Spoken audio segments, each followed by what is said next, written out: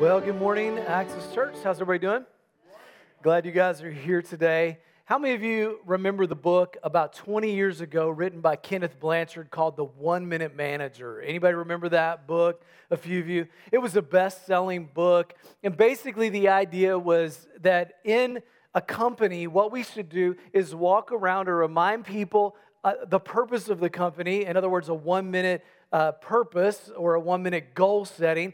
And then you should praise people publicly, a 1 minute praising. And he said, just walk around all the time, just giving people a 1 minute praising out loud in public, telling people what they've done right. And I think that's such a good principle for today. Don't you think that would make a difference in your house? If you just walked around and gave your kids an occasional 1 minute praising. Hey, good job, way to go, you did that right, and here's what you did. Or a 1 minute praising for your spouse. Or a 1 minute praising here at church as you're walking around and somebody greets you well, somebody takes care of your kids, and you're like, hey, that was great, really appreciate what you did there. How many of you think that would make a difference and there would be a positive spirit around this place? And there already is, but that would make a big difference. And I think that would make a big difference these days because it seems like instead of 1 minute praisings, we're pretty good about 1 minute complainings. All right? And that happens. And you could be at home and your kid does something, but they don't do it right enough. And so there's a 1 minute complaining or there's a 1 minute criticism. And that happens in business. It happens in life. And by the way, it happens in our relationship with the Lord. There are just times where when we cry out to God, what we're saying to God is, God, this is your fault. God, I wouldn't be in this situation if it wasn't for you. God, why did you do it this way? Or maybe we're asking God for things all the time, and we don't take time to stop and just give God a 1 minute praise. God, thank you so much for what you're doing in my life. Bless the Lord, oh my soul. And all that is within me, praise your holy name. And that brings us to Psalm chapter 103. We're in this series called Love Psalms. And we're talking about today how love is compassionate, how God is the God of compassion and kindness who redeems us. And we, as a people, we respond by giving God praisings. And this is what it says in Psalm 103, verse 1. Bless the Lord, O my soul, and all that is within me, bless his holy name.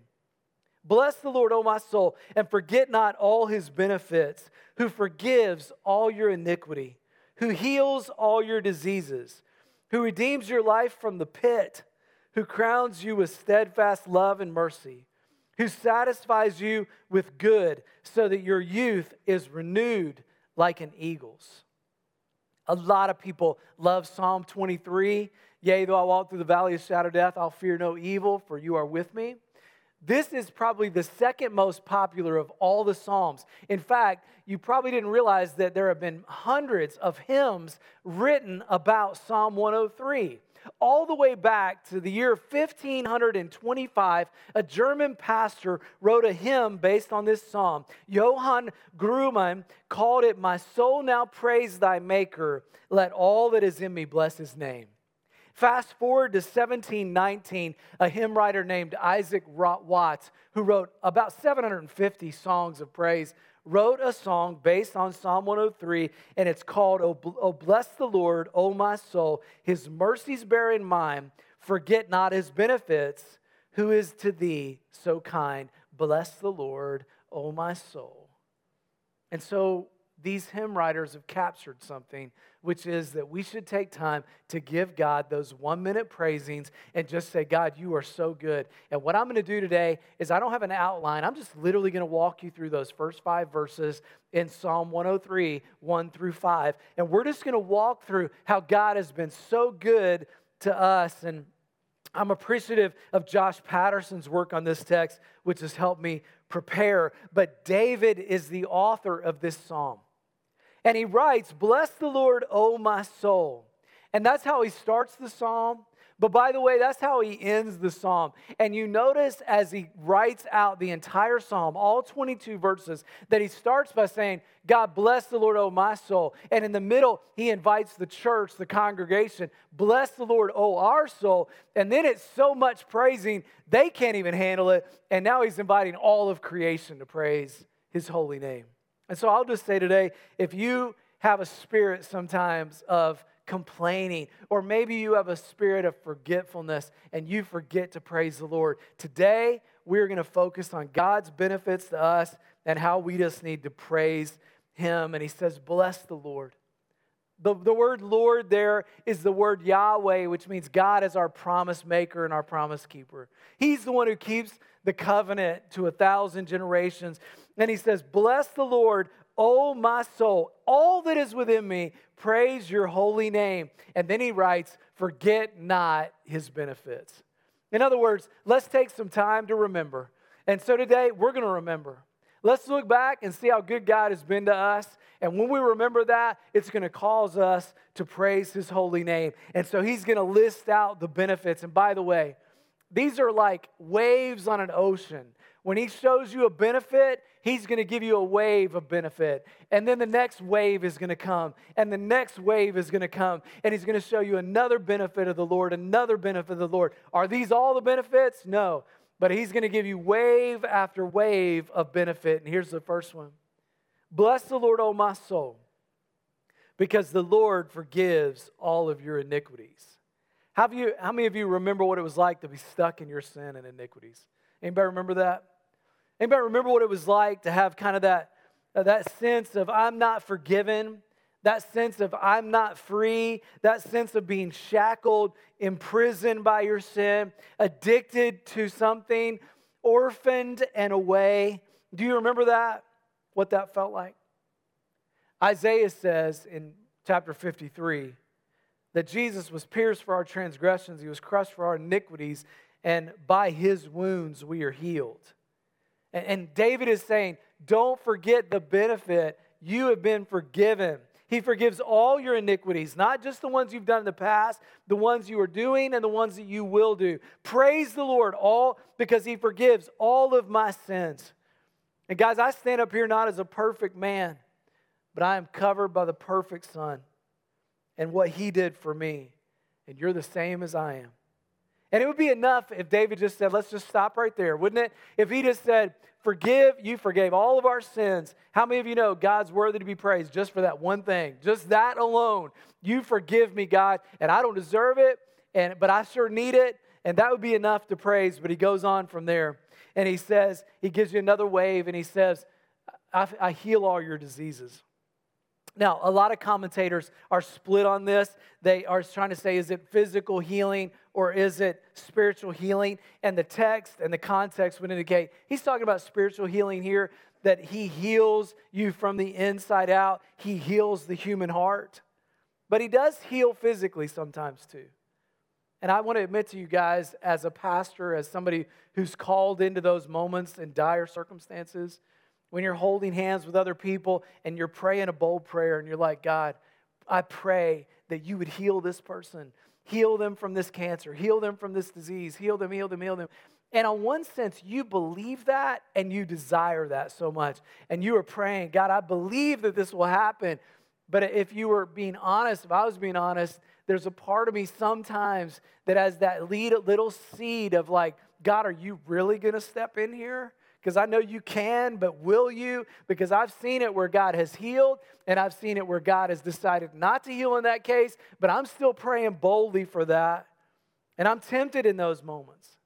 But there are times where God steps into time and space, and He heals somebody. And I'm thinking about a guy named Tim. Tim was a guy that was at our church, and when I was in Westchester, and he was an active cyclist. This guy was in shape. I mean, he really took care of himself physically. And one day he started feeling a little bit bad. He said, I'm going to go to the hospital. Goes to the hospital. And how many of you know that cancer doesn't care if you're in shape or not? And I went to the hospital with him. He was diagnosed with leukemia. It's pretty dire. And we started praying for Tim, started praying for his wife, started praying for his kids. Our church would bring meals to him. We were praying over him. Groups were praying over him.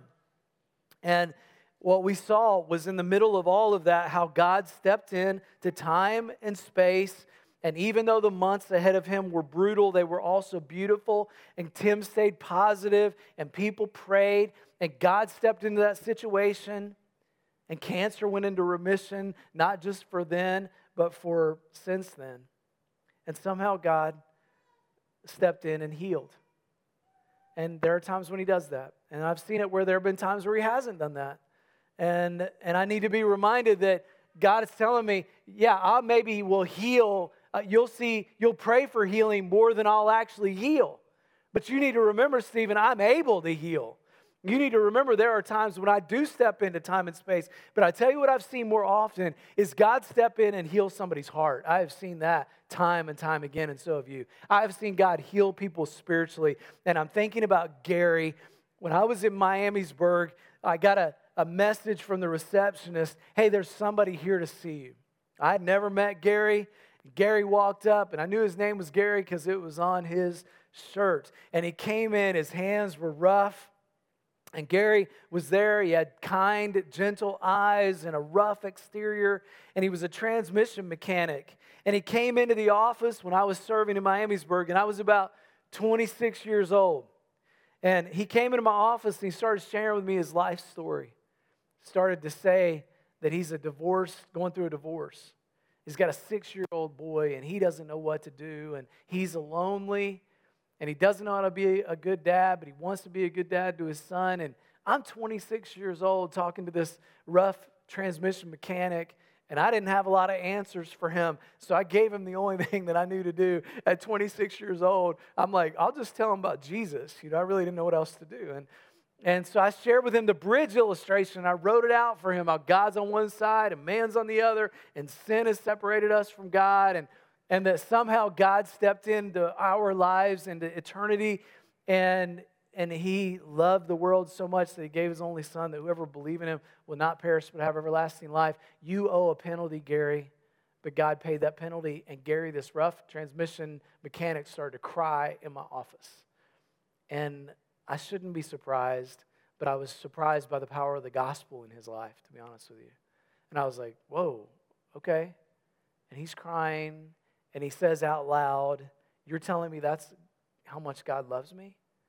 I was like, yeah, Gary. And I didn't know what else to do except to say, hey, we have water, why not be baptized? Literally, I was like, we could go to the worship center right now. It's under renovation. Nobody else is here.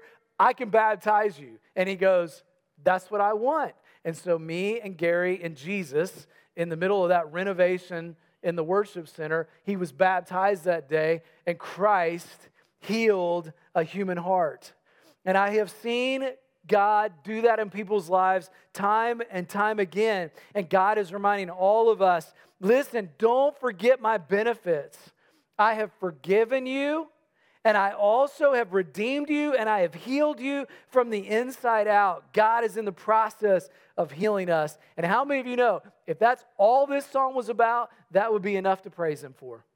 He forgives us, and he redeems us. And then it says, he redeems us, our lives, from the pit. How many of you ever been in a pit before like that? You know what I'm talking about? A spiritual pit, a life pit. And you're in the muck and you're in the mire. And I remember, friends, what it smells like and what it feels like. I remember the consequences of being in the pit. I remember the feeling of being stuck in the pit with no way out. I remember the frustration and the loneliness and the consequences of my own behavior in the pit. How many of you remember the pit? And he says, I want to tell you, you can get out of that, and God redeems you from that. Years ago, when I was traveling for Milligan College in a group called Heritage, we were at a camp in Indiana, and we had a pastor come, and he spoke, and he shared a poem that seemed so simple, but he was telling it to a group of junior high students at this week of camp. And it didn't just move the junior high students, it moved me. It seems pretty simple, but has a significant meaning. It goes like this. Mary had a little pig, and it was white as snow. That is, when it had a bath, as you of course might know. But Mary had an awful time to keep that piggy clean, for it was just the dirtiest pig that anyone had ever seen. She'd wash him and she'd scrub him till he would squirm and squeal as if he wanted her to know it was an unfair deal. And then inside his green backyard, he'd play from morn to night, unless he happened to sneak out and lose himself from sight. And then when Mary found him, he'd be blacker than e'er before, So Mary, get the soap again and scrub the pig some more. But Mary, poor Mary, thought and wondered much what she could ever do until she figured out a plan, and this she carried through. She took him to a doctor who put the pig to sleep, and then he took his heart right out, but not, of course, to keep. And then he took a little lamb and took his heart out too, but put it in the little pig before the piggy knew. And when the little piggy did awake, he had no more desire to wallow in the mud again or ever in the mire. And as try as hard as e'er he could, he never understood how such a pig as once he was could ever be so good. And so you see, dear friends of mine, you need a new heart too. Just like the little piggy did, the old will never do. If you receive a brand new heart, well, here is how you may accept God's Son as Savior now and let Him in today. And one of the junior high boys raised his hand and said, "What happened to the little lamb?" And the preacher said, "That's heavy too. He was wounded for our transgressions. He was crushed for our iniquities. By His stripes we are healed." And I don't know why God would want to come to this earth to save a wretch like me and give me a new heart, but He did. On a crisp September morning in 1978 at the Eastern Hills Christian Church in High Point, North Carolina, God saved a wretch like me. And I would love to tell you that all of my life, I did a really good job of staying out of that pit. But boy, the pit is tempting. And the pit is a challenge. And God, when we go to the pit, the good news is God continues again and again to reach down and to offer us a new position, to offer us a new place to stand. And so maybe you're in the pit today because of what we call unrighteousness. Or maybe you're in the pit today because of what we call self-righteousness, and it's just as bad. The prodigal son ended up in the pigsty, and that was part of the story, and he wanted to get out of the pigsty that he found himself in because of his sin. But his older brother was back at home, folding his arms and judgmental about his brother. And some of you might be in that position, and maybe you identify with that position, and maybe that's the pit that you're in. And here are some clues when you're down in that pit. You might say something like, "Oh, I can't believe he did that. I can't believe that she said that. They seem so perfect. He seems so righteous. I can't believe that." Well, you're likely in the pit of self-righteousness. If you with crossed arms say, "I am so glad I'm not like so-and-so. I am so glad I'm not like them," then you may be in the pit of self-righteousness. Either way, it's the same pit. And the Bible says that God redeems from the pit. How good He is to step in, reach down, pull us up out of the muck and mire. You can't climb out. You can't get out. You can't work your way out. You're not good enough to get yourself out. You're not bad enough to keep yourself in. You're going to be in the pit, and then God will redeem your pit through His mercy. He will pull you out. His grace reaches in and pulls you up and sets your feet on the rock. And how many of you know, if that's all He did, that would be worth praising Him for? If He forgave you, if He pulled you out of that pit, if He healed your diseases, and then He does even more. He says that He redeems your life from the pit, and now He crowns you with steadfast love and mercy. And listen, if you've ever been in the pit, you get pulled up and set over here, you still feel a little bit bad. You still feel a little bit ashamed. You feel guilt. You feel unworthy. You feel unlovable. Even if God redeems you, even if you're out of the pit, you have this tendency to feel like, "I'm not worthy. Here's the deal, God. I'm thankful for you, and I'm really thankful that you forgive me, but you just go your way, and I'll go my way, and we'll be fine, because I just don't feel good enough to be in your presence." And God understands that.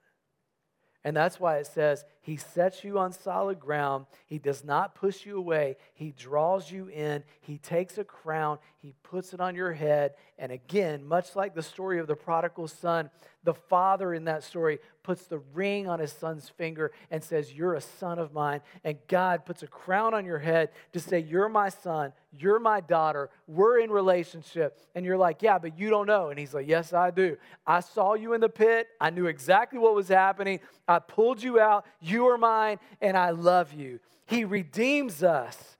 He makes us new. And by the way, for some of us, that makes us uncomfortable. It might make us feel bad. It might make us feel like there's a gap between my unworthiness and God's grace.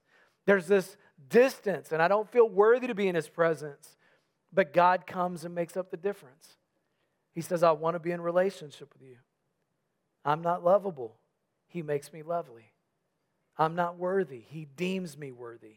I'm guilty. He sets me free. I'm an orphan. He calls me a son. I was once an alien. He draws me near. I was once an enemy. He calls me friend. I was once a stranger. Now I'm family.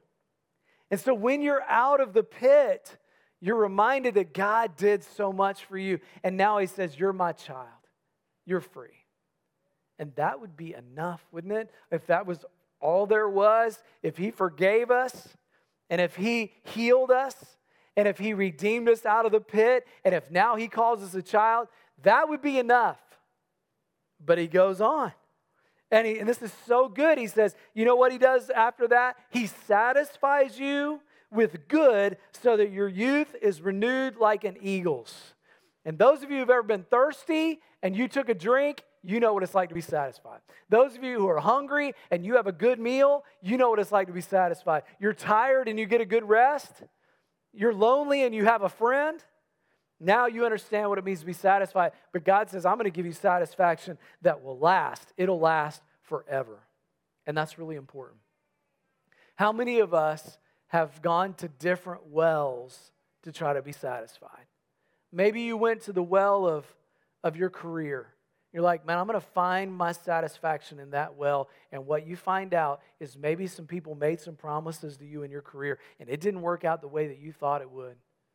Or maybe there was some relationships that you had, and you went to that well, and that ended up disappointing you in some way. Maybe there was frustration or hurt or what have you, and that well ended up being empty. Or maybe you found it in some addiction, or maybe you found it in some goal that you had and said, that's going to be the well that I go to. And in that pursuit, I will find what it means to be satisfied. And what all of us find out is that each one of those wells, as good as they might have been, seemed to fall short. And it reminds me of Jesus in the book of John when He encountered the woman at the well, and she had an emptiness. And she would go to that well over and over again. And she had multiple relationships. She could not keep a relationship together. She had all kinds of challenges in her life. She was rejected by her town. And she was there in the middle of the day. And here's what Jesus said. You're coming to this well for water. But every time you come to this well, you're going to be thirsty again. I will give you something that forever satisfies. I will give you living water, and those who drink it will never go thirsty. The water I give them will become in them a spring of water welling up to eternal life. In other words, He's saying, when you have a relationship with me, when you come to this well, you will find what true satisfaction is all about. And if you look over your life today, I bet you could look at different wells that you have gone to, and you look back and think, nope, that one didn't satisfy. Nope, that one was a challenge. Nope, I thought that was good for a while. Nope, that was difficult. Nope, nope. And then Jesus is like, look, if you want true satisfaction, come to the well that never goes dry. And then He says He renews you like an eagle. And when you think about an eagle, you think about strength and power and beauty. But how many of you realize that there are seasons where an eagle doesn't look that great? Sometimes we feel like that eagle on the left, like that beautiful eagle, so stellar, so strong. But do you know several times in an eagle's life, they molt? Did you know that? And the eagle on the right is not that attractive. And you see its pin feathers, and it molts off that layer of feathers, and it looks more like the eagle on the right. And some of you guys, you feel like the eagle on the right today. You don't feel that worthy. You don't feel that good in your life. you feel like maybe you're molting, maybe like you're losing some things in your life. Maybe you don't feel as strong as the eagle. But here's what the scripture says. He renews you like the eagle. Your life is renewed, not just when you become a Christian, but you're renewed season after season after season. You're renewed day by day by day. And you may be in a season where you look like that eagle on the right. You feel like that eagle on the right. And yet God's like, I've got better things ahead for you. I've got some better things. You're going to look stronger. You're going to be stronger. You're going to be back to that shine that I had for you. You're going to be back to that strength and that flight pattern that I had for you. Now, that was supposed to be my big climactic ending there. Thank you. Appreciate that. Appreciate that. Yes, thank you. Thank you. If I knew that's all it took, I would say that every weekend, literally. That'd be my conclusion. Verse 14 through 17. I want to read to you because something happened this week that caused me to want to add these verses out of the text of Psalm 103. Listen to what it says. For he knows our frame. He remembers that we are dust. As for man, his days are like grass. He flourishes like a flower of the field, for the wind passes over it, and it is gone. And its place knows it no more. But the steadfast love of the Lord is from everlasting to everlasting on those who fear him. And what happened this week that caused me to think about these verses, that life is but a mist that's here for a little while and then it's gone. There was a tragedy that happened at my daughter's university, at Milligan University, where I went to college as well. And their cross-country team was in Williamsburg, Virginia. And the men's team was there for a race that day. And they were going to race actually the next day on Friday. This was on a Thursday this past week. And at 6 p.m., several of the boys went out to run. They left their hotel. And they went out just for a pre-run the night before the race. A drunk driver came over the road and hit those boys and drove off. He later was found because he ran into a barrier and the police were able to apprehend him. 3 of the boys were injured. One of the boys was injured and released from the hospital. He had hurt his leg and his ankle. Another boy named Alex is a senior at Milligan, and he broke his leg, dislocated his shoulder, bruised his lungs. And another boy named Eli Kramer, 20-year-old sophomore from Murfreesboro, Tennessee, was killed in the accident. And because of that, this week, Milligan has been mourning and has been celebrating his life. And this hits to home because I have a 20-year-old sophomore at Milligan. It hits to home because I feel for his family. It hits at home because of our connection to Milligan. But Alex Mortimer, the senior from Lexington, Kentucky, who was also struck, gave a message from the hospital that he sent over the internet to his fellow students at Milligan University. And I want you to watch this video and think about where he is in his life, what he just experienced, and the message that he has for all of you. Watch what Alex has to say. Hello, Milligan University. This is Alex speaking to you from the hospital bed, and I just want to give an update on my current status. I was just informed that it seems the worst of my injuries is my broken leg and a dislocated shoulder. I want to exhort and thank all of you all for praying for me, for the Milligan team, and for the university and institution. I want to say that moments like this make you realize what is and is not important in your life. And my exhortation to our school tonight from Williamsburg, Virginia, is do not forsake or discount the beauty and the gift of life. It is like a vapor and it flashes before our eyes. I just want to thank you all for praying for me and for the Kramer family, for the Baldy family, for the cross country and track team. And my desire that as an institution and university is that tragedy, even in as sorrowful and devastating as it is, that there is a beauty that can arise from ashes. That's what the scripture says in the book of Psalms. And so my exhortation, Milligan University, to you is to cling to the Lord Jesus Christ. If you do not know him, he wants to know you. He wants to know you. He loves you and he died for a relationship with you. And he doesn't want us to have to spend eternity apart from him in hell. He loves us so dearly and he wants fellowship with us. And in as tragic as this is, and in just the brief moments of me being awake, I can feel God's presence in a way I've never felt. And so the hope that I exhort you, Milligan University, in this time is that we would cling to the Lord, because the scripture says that he will never let the righteous be shaken. For those of you who may not know him, but you care for us, I still thank you so much. I want to let you know, though, the most important thing for me right now is that Jesus Christ, the God of this universe, will be exalted, and that every single one of us at Milligan University would have a relationship with him. God bless you all, and thank you, every single one of you that's praying for this team.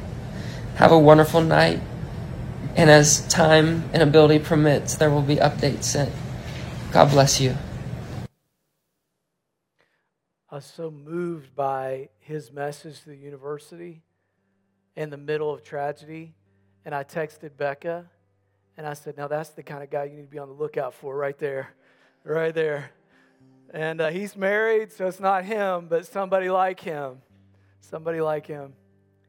Because why? Because in the middle of tragedy and hardship and challenge and difficulty, this is a young man who realizes what's most important in life, that Eli, his friend, lived a life on purpose, made a tremendous impact on the university through his life that he lived for those 20 years, and now is making an impact in his life and his death to the rest of the students on the campus of Milligan. And I pray far beyond that. And so whatever you're going through today, whatever you're struggling with today, remember that God forgives you. He redeems your life. If you are in a situation or a time of your life where you're molting and you feel like maybe you don't have the strength, God gives you the strength for the day. He renews your strength day by day. He gives you renewed purpose. He forgives your sin. He pulls you out of the pit. And for all of those reasons, we say, bless the Lord, O my soul, and all that is within me, bless his holy name. David wrote that psalm 1,000 years before Jesus came. And then in 1525, a German preacher wrote that song, Bless the Lord, O my soul. And in 1719, Isaac Watts wrote that song, Bless the Lord, O my soul. And in 1974, there was a little boy in England. He was born into a very dysfunctional family. His father had committed suicide when he was 7, but he didn't learn about that reason for his death until he was 10. And it left scars on him. His mother married a very abusive stepfather who eventually ended up in prison for abusing the family. That is a hard life for a young man. But sometime later in his youth, he went into a mission meeting in England where he heard the gospel and he was converted to Christ. But he was also a good musician, and he wanted to celebrate what Christ had done in his life, and he started writing songs. And when he came to Psalm 103, he wrote a song based on Psalm 103, and we sang it today earlier in the worship service called 10,000 Reasons, Bless the Lord, O my soul. And that little boy was Matt Redman, and we worship with him as he worships with his Savior. From 1,000 years before Christ to the coming of Christ to 1525 to 1719 to 1974 and beyond, we continue to join with all of these individuals who say, bless the Lord, O my soul, and all that is within me, bless his holy name. And that's why we worship. We forget not his benefits. We worship who God is and what he's done for us. God, today we just say thank you. We want to give you that praising. And we want to say thank you for all that you've done in our lives and for us. Today, we pray, God, for the Baldy family. Pray that he would continue to recover. Pray for Alex and his family and his wife as she cares for him. Pray that he continue to have an impact in his life, that he would use this moment to really continue to live a life on purpose. God, I pray for the Milligan campus and university, and I pray that this would be a defining moment in the life of the students there at Milligan University, that they would realize the importance and value of Christ in their life. And God, I pray for the impact of Eli to go far beyond his 20 years. And that God, that his story would be told year after year after year, and the impact that Eli has in his life. And God, today we also pray for his mom and his dad. We pray for his family. And God, we pray that you would give them comfort. Pray that you would give them peace in the midst of tragedy. And God, we also pray for the man named Jose who was involved in this accident and caused this accident. And God, we pray that you would step into his pit and that you would redeem his heart, and that, God, that you would give him renewal in the middle of all this as well. God, thank you for your forgiveness, that no one is beyond it. And we love you and we praise you in Jesus' name. Amen.